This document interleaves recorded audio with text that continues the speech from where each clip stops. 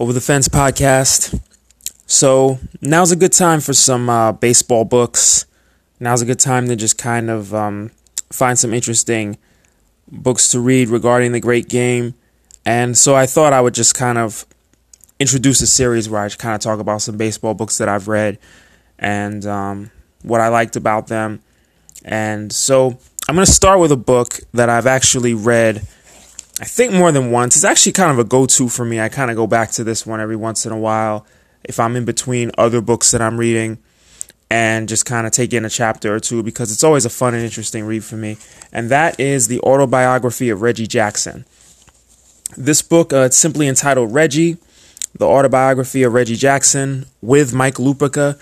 It was written in 1984, or it was published in 1984. And so it's, most likely out of print. But like anything, you can get it online, eBay, Amazon, whatever. You can get a used copy. That's what I did. I got a used copy. I'm pretty sure I got it from Amazon. This was years ago. And the copy I got was in decent condition. Didn't pay a lot of money.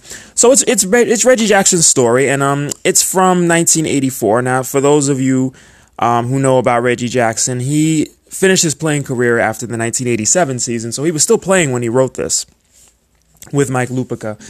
And he was actually playing for the California Angels at the time, as they were known, the California Angels. So what you get with this book is you get his early life, you get his rise through the minor leagues and everything like that, you get his time in Arizona State playing football and everything, and obviously his time with the A's, the Yankees, and this point in his career where his career was winding down and his life was changing. I think he was approaching 40, and life was changing for Reggie, and he was kind of just coming to a realization of who he was and everything like that. The tone of the book, it's very conversational. It's very much like Reggie's just talking to you. There are a lot of cute little quips, and just it's almost like he's having a conversation with you, and it's just really light and easy. And the information in here as far as his life. Now, I've always been pretty fascinated by the life of Reggie Jackson. I'm not sure exactly why. I think it's a combination of just this is a guy with so much bravado who was such a great player in his heyday. Many people, of course, know him for what he did in the 77 series, particularly Game 6, and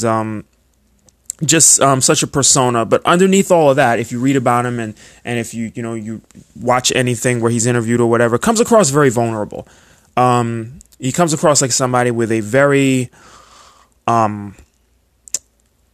sensitive guy, a guy who really wanted to be liked and who really wanted to be self-assured. And when you hear about his past and everything and how he was brought up, and then, of course, going through the minor leagues. Well, first going to Arizona State, playing football for Frank Kush, and just learning a lot of discipline doing that. And then going through the minor leagues where he went through just amazing amounts of racism. I mean, he talks about the racism he went through playing ball in Alabama. This is a guy from Pennsylvania and from the North, and then going to Alabama in the 1960s and playing in the minor leagues before making it to the Kansas City A's in the late 60s. And he talks about some of the really good minor league teams he was on the A's, and about how some of those really good A's teams, before they were really good teams in the early 70s, in the major leagues, a lot of those players were in the minor leagues together, and they were really good down there too, and they would just tear it up. And he talks about his life, his lifestyle, regarding women he's dated, regarding his marriage. He was married early in his career. About business, about money, about what led him to want to go to the Yankees, about that 1 year in Baltimore. That's a really funny chapter when he talks about the year he spent in Baltimore. A lot of people may or may not know that Reggie played for the Orioles for 1 year in '76, and that he played for Earl Weaver, and he talks a lot about Earl Weaver and about the culture down there in Baltimore compared to Oakland, and his time with the Yankees, particularly that first year, and how difficult it was, and just everything from his perspective. Reading this book is really like just sitting next to Reggie Jackson on a plane. Imagine you have a long plane ride for like 6-7 hours, and you find somebody fascinating to sit next to you and they just tell you their stories. It's just like that. You can pick it up, you can read the whole thing cover to cover, and then like I've done, I've read it cover to cover, and then I've gone back in between books, like I said, and just taken in a few chapters in the middle, a few from the end, a few from the beginning, just for good baseball stories and really just good convo and everything like that. It's a lot of fun. So this is definitely one I recommend. Not hard to find. I'm actually looking right here, and I see that on, I don't know if I can say the name. Well, I guess I could say Amazon. You can find copies of it. You can find used ones for not a lot of money. They have some new ones for a little bit more. And if you're interested in Reggie Jackson, I also read another book about him, but this one was not written by him. It was called Becoming Mr. October, and that one covers his whole career all the way through the end and through other ideals and other things about his career. I don't remember that one as well. I didn't buy that one. That one I borrowed from the library. I remember reading it, and because I'm interested in Reggie Jackson, I found it to be an interesting book. That one you can get on Kindle for, not a lot of money. That's called Becoming Mr. October by Kevin Baker. And then there's another one they're listing here, which I actually haven't read, which maybe I should get this one. Reggie Jackson, The Life and Thunderous Career of Baseball's Mr. October. This is a different book by Dane Perry.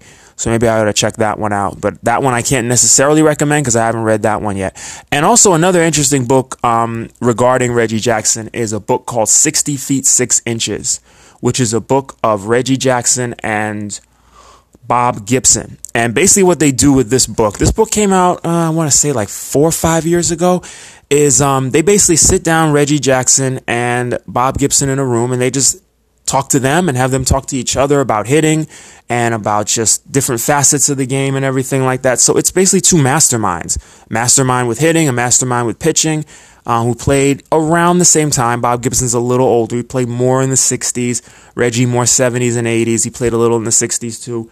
And if you like old school baseball like I do, and if you also like just listening to people who are great, just talk about what they did. They didn't face each other very often, maybe a couple all-star games here and there. But they talk about each other, and they talk about other hitters they faced and other pitchers they faced, and just the game then and the game now and just nuances of the game. And it's a lot of fun, and it reads like you're watching them being interviewed. So that's another interesting one called 60 Feet 6 Inches. And that's with Reggie Jackson and Bob Gibson. So a couple of baseball books there. You can definitely fill in your time until whenever the season is able to begin by just getting your fix on some baseball knowledge and some good baseball stories and everything like that. And like I said in the last episode, it's definitely good to have books because, it's good that we have the internet, but, who knows what may happen regarding streaming and everything like that. Thank God right now. I'm able to stream, and hopefully you're able to stream, and we're able to look at things on YouTube and everything. But just in case there's ever any issue with that during the course of this whole crisis, it's definitely good to have some books in house. And it's good to have books anyway. Now's a good time to read. Now's a good time, whether you have a lot of time on your hands or not. Whether you're like me, working from home and still busy, but also in the house and kind of wanting a diversion sometimes too. Or whether maybe you may be in a situation where you do have a lot of time. Maybe things have happened with your employment or your school or whatever it is, and you do have time on your hands and you may not have a lot of money because of the circumstances. Cheap books is a good way to go. It takes a little while for them to get to you, but obviously if you can Kindle, some of the ones that I recommended from Kindle, that can speed things up too, or that will obviously speed everything up. So I hope everybody's doing well, and I hope everybody's managing during this time. And I'm going to keep talking more. I have more baseball books. I was just looking at my shelf, and there's a few more that I want to talk about. So I'm going to come at you guys with some more book reviews and more things that I want to recommend and so on. And Over the Fence podcast, God bless, be safe and be well, and we'll be back soon.